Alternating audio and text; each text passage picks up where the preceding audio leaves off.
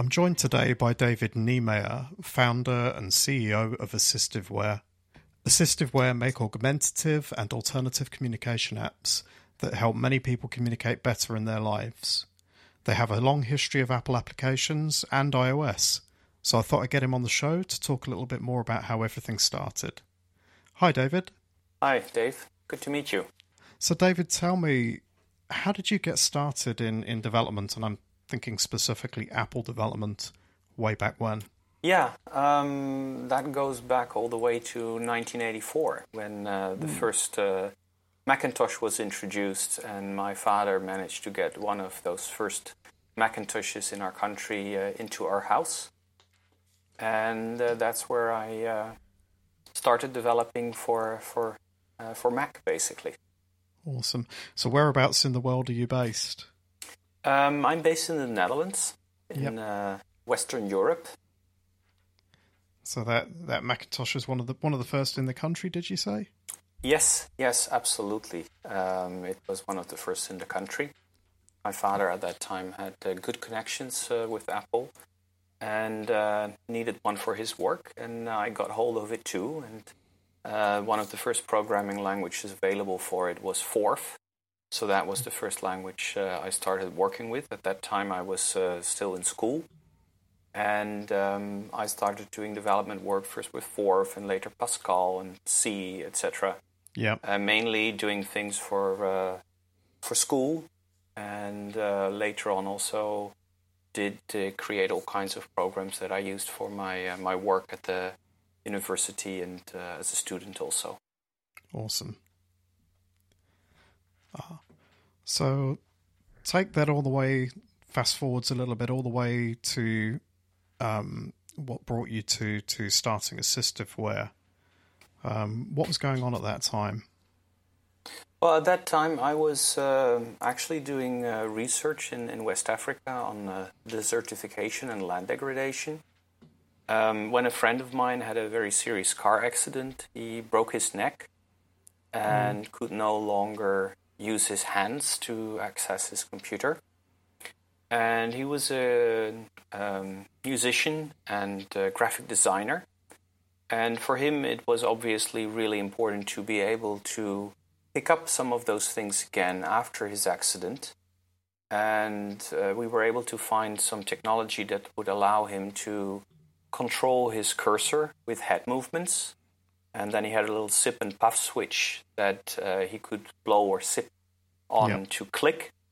So that gave him access to the computer, but he also needed something to be able to type. And at the time there was one on-screen keyboard that he used, but it was very buggy and it wouldn't allow him to do things like option click to zoom in or zoom out in Photoshop. Yeah. And obviously, being a graphic designer, he needed to be able to use Photoshop as a way to do the design work that he used to do with his hands, now with the computer. And so I started basically creating an on-screen keyboard specifically for him. And after a while, he said, well, I know a few other people who could really benefit.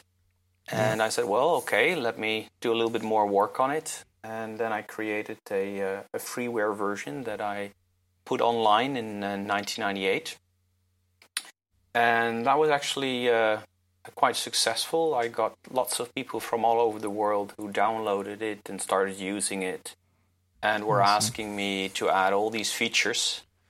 And at some point I said to myself, well, if I'm going to add all those features, I'll need to start working part-time at the university instead of full-time, and I'll need to start making some money of that work, otherwise I cannot invest that time.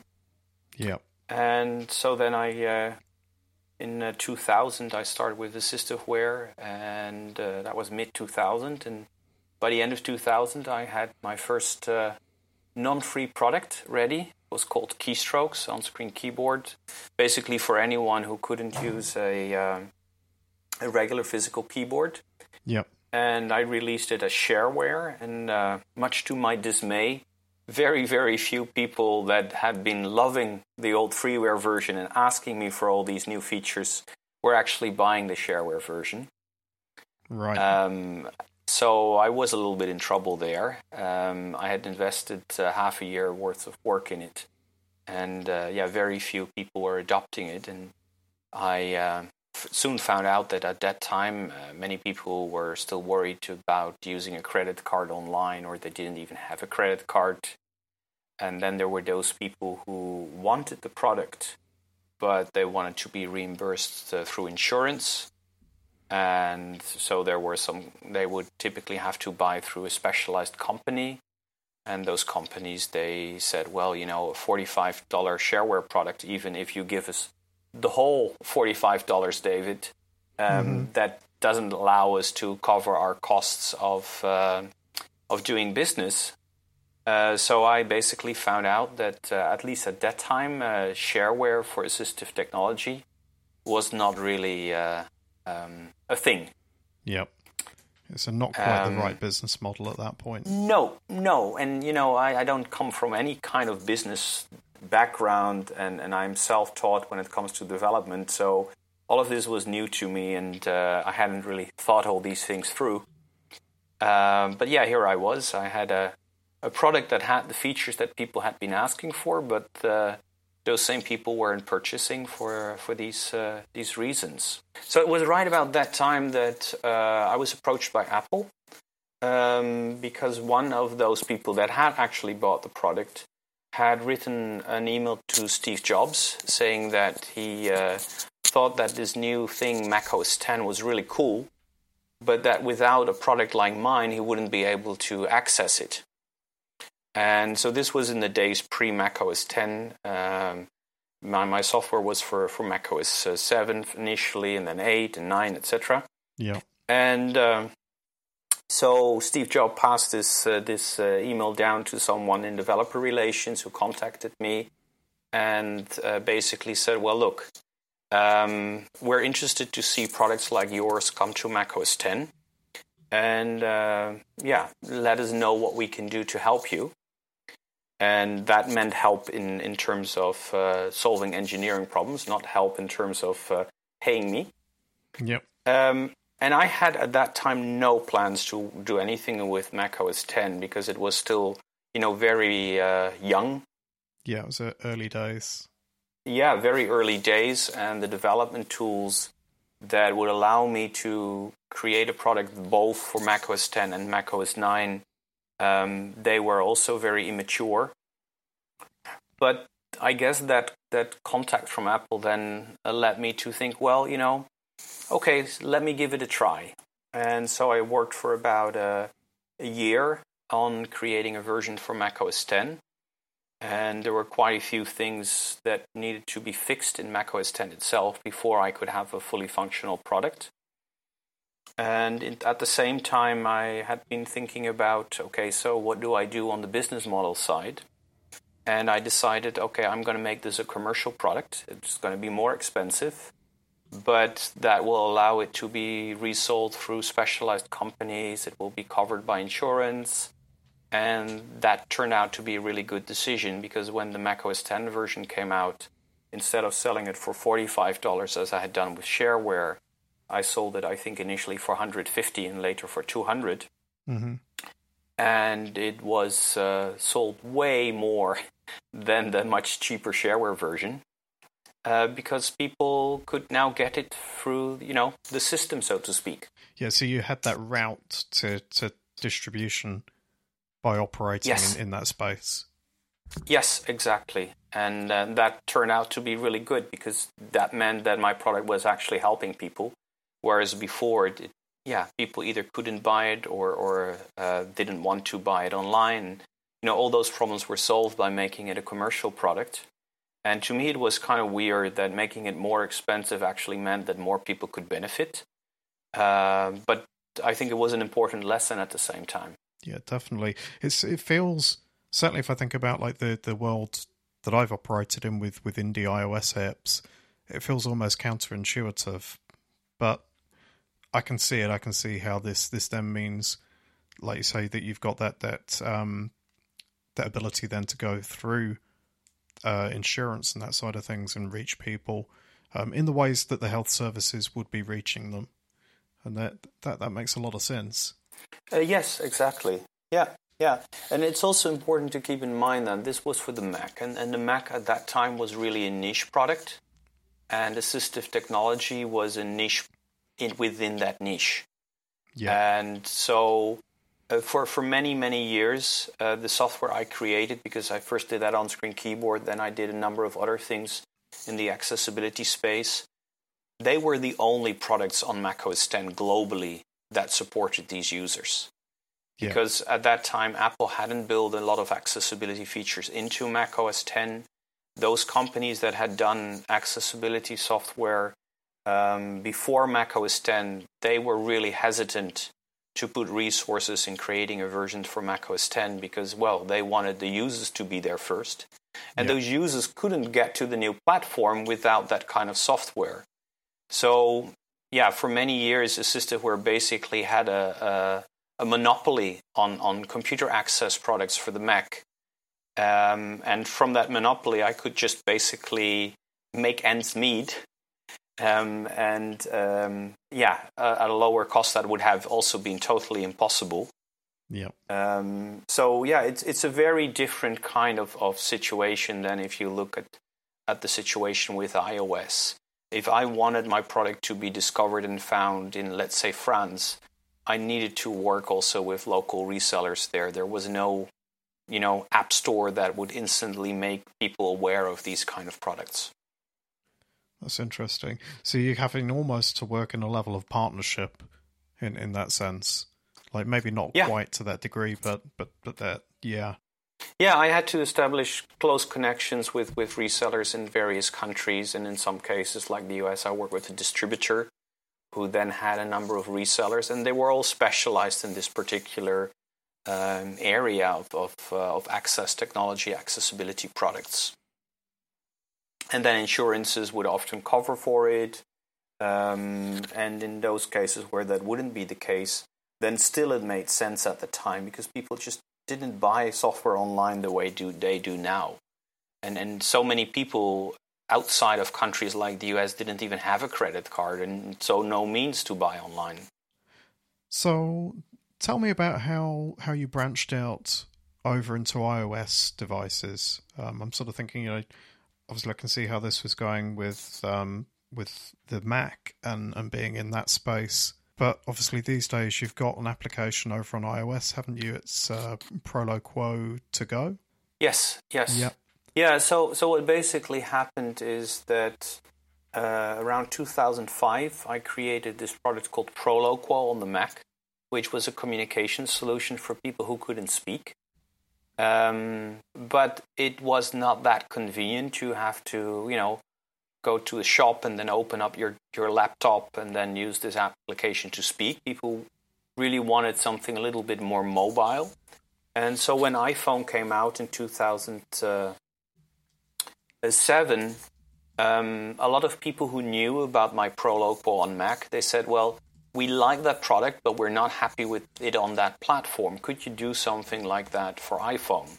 Yeah. And obviously, initially, iPhone didn't support third-party apps. But then in 2008, Apple announced that they would start supporting third-party apps. So that's when I basically started developing what later became Proloquo to go. And the to go is kind of like the mobile version. So Proloquo means speak out loud in Latin. And I've always found it hard to find names for products that were not already taken. And if you look at any name that has words like speech or voice in it, telecom operators typically already use that name somewhere. So that's why I said, well, let's look at something different. And so then I came up with Proloquo and then Proloquo to go for the version for iOS. And it still took about 3/4 of a year after I started before I could release it. Because at that time, there was no text-to-speech available through iOS itself. Right. And the company that I licensed text-to-speech from for the Mac products, Acapella Group, they hadn't developed their speech yet on iOS. So we closely worked together during that year. where they brought their speech technology to iOS, and I integrated that into Proloquo2Go. And there were two other companies that I worked with at the time, one that provided the symbols, because Proloquo2Go is a symbol-based communication solution, so that also people who can't read and write can use it. And then I work with this company that's based in the Minneapolis area called Ultralingua, and licensed their grammar technology for integrating. And so, I needed all those pieces to come together before I could actually release my Proloquo2Go product on iPhone. And so for it's a little bit difficult if you haven't seen it. But Proloquo2Go, basically, you should imagine a screen with some buttons with pictures on them, symbols, and a label with each of those. And every time you press a button, it will speak that particular text. And so you can string sentences together by tapping individual words. And the idea of not pre-programming a lot of sentences, but having these individual words, is that you can combine them in so many different ways and say so much more than if you would have just one large bank of messages. And what's also important to know is that typically children who cannot speak, they don't really have an opportunity to experiment with language the way speaking kids have. Yeah. So it's really important that they don't just get a set of pre-programmed messages, but that they really learn over time how to build their own messages, and that really gives them that freedom of speech that everyone basically needs.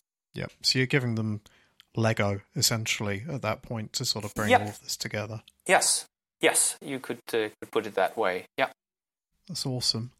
So it was one of the most advanced products at the time in terms of the complexity and the demands on the resources of the device. That those first iPhones had very little memory. Yes, and where the last couple of years that I did work on Mac, I didn't have to worry so much about optimization. But when I switched to developing for iPhone, I spent so much time on optimizing the use of resources. And so all these images I had to optimize. And, a lot of work really went into making an app like this work actually on a platform that was, at that time, far more friendly to very simple, basic applications. Yeah, because, you've got all of the images, and the loading of them performantly and quickly, I guess, would have been a thing. Yeah, and then your text-to-speech stack and everything else there as well would have had its own concerns. Exactly. So all those pieces had to be as lean and mean as possible. And yet, for example, with the images, people could choose whether they wanted to have 4 or 9 or 12 or 16 images on the screen at the time, depending on their fine motor skills and their vision. And so those images had to be available at different sizes. So I started out with PDF, and then it had to be optimized to PNG on the fly for the right size, and do that as was needed. So there was a lot of caching involved and trying to find that balance. Because also, of course, the amount of space that the app itself took shouldn't be too big. And those voices, they took up a big chunk as well, because those iPhones back then didn't have the amount of memory available as iPhones today have. So it was a very interesting experience bringing a product like this to that platform. But once it was there, people loved it, and it became real big success. I'm wondering if you found, I think it's probably happened anyway, just over the course of time, but I imagine the market has shifted almost entirely over to iOS and mobile devices. Absolutely. So before the iPhone was there and the iPad, there was technology like this, but those were dedicated devices. So they were either kind of based on Palm Pilot kind of devices, or they were based on like Windows tablets, and those devices were really expensive. A iPod Touch kind of size device could easily be $2,000 to $3,000 US, and a tablet based could easily be $8,000 to $15,000. Wow! So those things were really expensive, and the only way people could get those was basically through insurance or other forms of government funding. In some countries, that was pretty well sorted out. In other countries, that was a real problem. So many people at the time still communicated with paper-based solutions. And it was only, certain particular groups of people that really got access to this high-tech kind of communication. And that totally changed when we came out with Proloquo2Go on iPhone and a year later on iPad. Suddenly there was this mainstream consumer technology that provided similar kind of communication features, and that really expanded the market a lot. So just before we came out, there was a lot of concern in the industry that our relatively low-priced product was going to, break the whole market. But over time, we have seen that it actually expanded the market. Because when this came out, typically people with multiple disabilities in wheelchairs, people with, for example, cerebral palsy, they were getting access to this kind of technology. But like kids with autism, Down syndrome, they were not getting access most of the time to this kind of technology. And by this being on an iPad or iPhone or iPod Touch, that really opened up access to this kind of technology to these really big groups that before that time just had paper-based communication. So it really democratized access in a way. That's awesome. It's become an enabler in that sense for an awful lot of people. Absolutely. And today, iPad is the most popular communication device. Something that, one couldn't have imagined over 10 years ago. I wanted to ask what the development process is like. Certainly these days, I'm thinking like, how do you respond to user feedback, and how involved are you with the community and that side of things of people who are using your apps? Yeah, so originally when I started on the Mac side, I always was in close contact with the people actually using the products, as well as the people working with those people. And so it became clear to me that if you wanted to really make a product that solves the kind of problems that people are facing on a day-to-day basis, you need to, be in close contact. You need to hear what people want. You need to see them use the product. And you then need to translate that very often, because people often ask for things. And if you zoom in a bit more and try to find out the underlying things, then you can come up with much better solutions than if you literally give people what they ask for. And so we work closely with our community in many different ways. We have, these days, we have several UX designers on our team who do research and testing with users. We also have a researcher on our team who does a qualitative user insight research. Then we have a number of people on our team who are actually from our community. So we have some people with disabilities on our team. We have parents of children using our kind of technology on our team. We have therapists on our team and other specialists who have years of hands-on experience in the field. So we really try to, in many ways, to be really strongly connected to our community.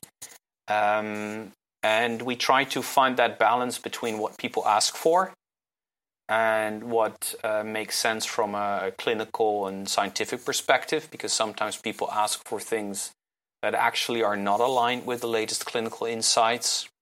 Because what we see is there's a real lack of knowledge in many cases.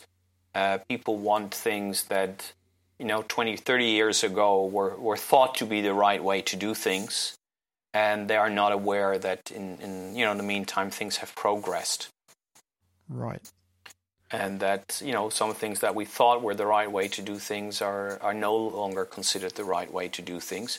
So we also do a lot in terms of education and knowledge sharing. There's a constant interaction with all kinds of people in our community. That's fantastic. What do you think the biggest challenges are in making the software that you make? Well, I think actually our biggest challenge isn't the technology itself. I think our biggest challenge is the environment in which our technology is being used. When I really started in creating assistive technology, my assumption was that I would make this piece of technology, and then someone, a specialist in the field, would help someone to install it, to configure it, and to use it in the right way. What I've learned over time is that there are far too few of those specialists around, and that most people are basically on their own. Or they may get advice from someone who thinks they're a specialist, but they haven't really had the proper background and training. And so what we're seeing is that a lot of times the problem is not the technology, it's outdated beliefs, attitudes, knowledge, and skills. So for example, to give an example, there are many people who still believe that if you use a communication app like ours, that it will hamper someone's speech development. So they prefer to invest many years in trying to make someone speak, who in the end is not going to be able to speak in a way that others are going to understand that person. And they avoid using this kind of technology because they're afraid that once you have that technology, there's no reason to develop your own speech anymore. For decades, research has shown that that's not the case. Right. But it's still something that is widely believed. And so there are many of these kind of ideas. And another one that we encounter a lot is, 20, 30 years ago, the idea was that when you start someone on a system like this, you give them 2 buttons to choose from. And you ask them a question and they have to choose between one of those 2 options. And if they successfully do that, then you give them 4 buttons. And what we know now is that by limiting that choice in a way, there is not very much incentive for someone to start using a system because it's so limited. Yep. And so these are all kinds of things that we constantly fight against. And so we invest a lot of efforts outside the technology on educating, on creating training materials. On our website, we have a lot of stuff about how you use this kind of technology in practice. And that really is the biggest kind of bottleneck that we're seeing. And so what we see is our products are sometimes used exactly as they're intended to great positive effect. But we also see people sometimes using our products in ways that are totally counter to their intention. To give you one example that we see quite a bit in practice. So obviously our products are used a lot in schools with kids that can't speak. Yep. And very often they are used as a way to test the knowledge of the kid. So they're used as a testing tool. Like, press the button that says red, press the button that says yellow. And by doing that, instead of it becoming the communication and voice of the child, it becomes the thing that adults control me with. Oof. And tell me what to do and test me with. Yeah. And obviously that doesn't make those kids start loving this technology and seeing it as an opportunity for themselves. So the moment they are not in school, they wouldn't want to touch it anymore. No, they'll associate it with that event and that moment. Exactly. So there is a lot of those kind of things that we are, working on. How can we address this? How can we educate people more on it? And we are also thinking about how can we adapt the technology so that it's less likely to be used in ways that are counterproductive. And yes. I would say that with every generation of work we do on it, we try to, find new solutions to these kind of problems. So that's a big thing. That's really illuminating, actually, because it kind of goes to show how the broader community of people around the people you're assisting are seeing the technology as something to just try and make them behave the same as their expectations, rather than necessarily seeing like about how it can enable those people and how they could also meet them sort of where they're at. Yeah. In a way, the biggest challenge that people who do not speak face are the people that speak. That are really focused on making those people that don't speak do things the same way as they do things, instead of kind of, accommodating midway and creating an environment where that's optimized for the person that doesn't speak. And that also means we do a lot in terms of advocacy for that reason, because even if we have the perfect technology, even if the user that's going to communicate with it really understands how to do it, has developed language skills, everything, they are still faced with an environment that may not be really supportive. A good way, I think, to imagine this is, let's say that you're in a wheelchair and you have a child and you together go to a shop. What will typically happen is that the shopkeeper is going to speak to the child instead of to you because you're in the wheelchair. Right. And that same kind of thing happens when someone can't speak and needs some time to construct their message on a device. We kind of instinctively wrongly assess someone's abilities, and then we respond and treat people in ways that we would never treat people normally. And so there are a lot of these kind of barriers that, make, technology only a small factor in the whole problem. It's important. It's good to have the right technology, but it is not a magic bullet. And too many people think that it is a magic bullet. They think that they can take an app like ours and an iPad and put it in front of a child, and then a child will magically speak. Whereas that's not how you and I learn to speak. We learn to speak by listening to adults talking to us, around us, for years before we actually said our first words. And it's the same thing with this kind of technology. So the way to learn to communicate with this technology is to see other people use it. So parents and teachers and etc., they actually need to take that same device and that same app, and when they speak, they need to press buttons. So I might say, let's go outside, and I press the button go. That way, someone can start associating what I said verbally with the button go and the sound that it makes with what we're actually going to do. And that's the exact same way children learn language. They learn language by hearing things over and over again, and by making associations. And using a device like this, it's like a different language. You need to have a model of how that language is used before you can learn to use it. And that's something that more and more people are beginning to understand, but there are still way too many people who look at it from a very different perspective and in a way use the technology in ways that are totally inappropriate, and that make children just hate the technology rather than see it as an opportunity. Yeah. So you kind of got to onboard those people around the children as well. Yes.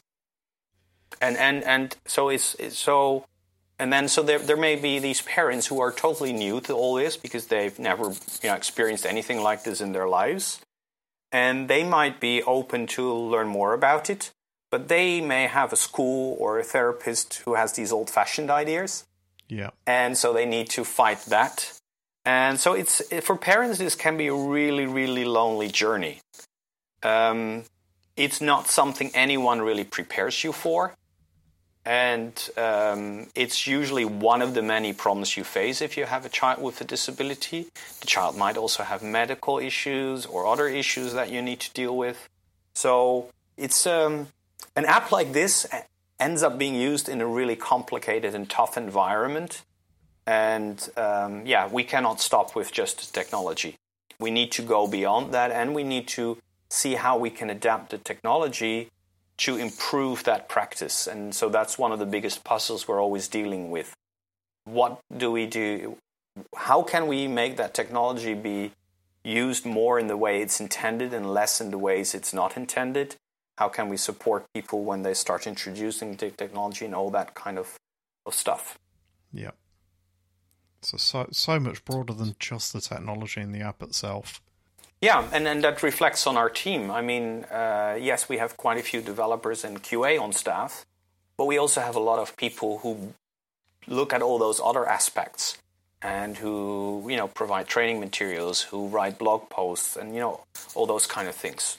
Coming back to the technology just for a second, I'm wondering, just as iPadOS and iOS are now sort of so much more mature, are there any particular features or things you're looking forwards to that sort of might be on their way that could sort of help improve or take your apps in other directions?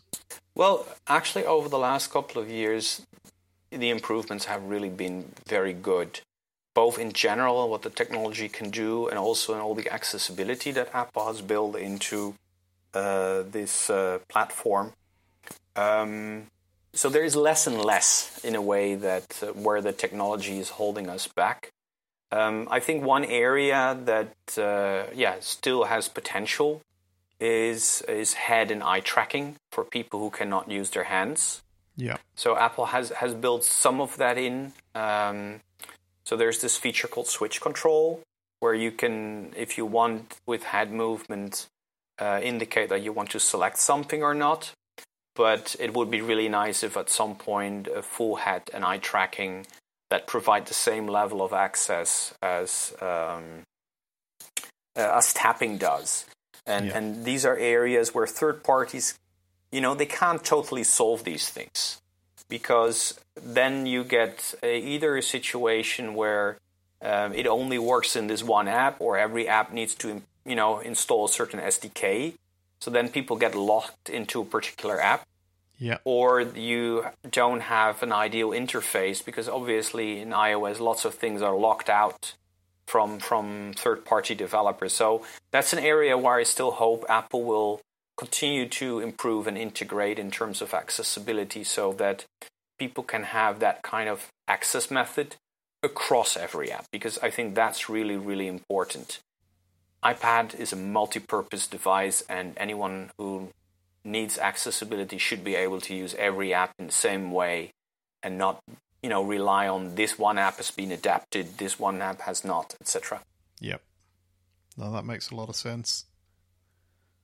Oh, well, hopefully we'll see more of that come in June this year and in the years to come. Yeah, I mean, the technology definitely brings these things closer and closer. So I hope that one day this kind of feature will be natively integrated on the system. Where next do you think things are going to go for assistive wear and the apps and products that you have? Yeah, well, we've been reflecting a lot on our own success, and in a way we've been extremely successful. Our apps are the most popular in their category. They're also with 4.7, 4.8 star ratings, really well appreciated. Yep. But if we look at how they're used still in practice, then we really want to go from having happy and satisfied customers to successful customers. So we really want to focus on improving the amount of communication that people achieve with it, and the speed with which they develop that communication. And that a lot of that is related to, how can we better support people in helping, their kids or their students develop the knowledge and skill set for language and communication. So our current focus is really about what are the things we can do to make people more successful communicators. And so that's really what we're focusing on. And that goes all the way from how do we measure if someone is successfully communicating, to what are the strategies that people need, and how can we help people in those strategies. Because, we're a company with a social mission. Yep. So in the end, what we hold ourselves accountable for is not how many units of our apps we sell or how much profit we can generate. It's really about, can we achieve that communication success that we want? And in a way, I think the popularity of our apps and the ratings, they're kind of hiding the fact that there is such a gap between what people could potentially achieve with our products and what they're actually achieving with it. Right. So that's where our current focus is, to bridge that gap. That's awesome. So always improving and still a lot more that you could get into and could do. Yeah, absolutely. And that's, I think, the key thing for us is, take on board everything we've learned, take on board the latest developments in clinical and scientific knowledge, and really take all that and then, find ways and solutions to have people become more successful. It's been awesome talking to you, David. I've really enjoyed that and finding out more about what you do. That's fantastic work. Well, thank you, and it's I'm glad to have this opportunity to share a little bit more, because I know for many developers, if they look at the pricing of our products, they're like, "Hey, what?" Yeah. And I do understand that. That's what I thought, over 20 years ago. Why are those products so expensive? It should be possible to do it cheaper. And to some degree, that has been possible. I mean, Proloquo To Go, which is our most expensive app, is $250. That's a lot less than the 2 to 15,000 K that this kind of solution used to cost, even if you add in the cost of an iPad. Yeah. So we're really happy about that. But it's also a kind of price level that we need to be able to continue investing in improving products, in providing support around it, and in all those kind of things. And I think for many developers, they're thinking about, should my app be 99 cents or $9.99? Yeah. In our case, if way back when I released Proloquo To Go for the first time, if I would have gone for the $9.99, the app wouldn't have been around, the systemware wouldn't have been around, and all of our competitors would also have probably either not brought their products to this platform because there was no money in it, or they would have done so but not been successful. And so I think it's really important to think of kind of, what kind of market are you operating in? And if that market, things are really expensive, then it's good to see if you can do things to bring down what it costs. But you should also keep in mind there are reasons why certain things are expensive. And before you price yourself out of business, you need to understand those reasons in a way. And we're happy that we've been able to keep this price level and maintain a sustainable business. Yeah. It seems odd to many people, but it's what it takes in a way to serve a niche market that requires a lot of development work, where you need to provide a lot of support to people also. And I think, every market has its own price level that actually makes sense. And if we could lower it, we would lower it. But if we would lower it today, we would be out of business soon, and then no one would benefit. Or we would go into some kind of maintenance mode where we, keep getting the money flowing in, but we wouldn't really be improving and making a difference. So that's why we said, we're going for a pricing level that actually, allows us to create a sustainable business in the end that helps more people than if we try to be the cheapest game in town.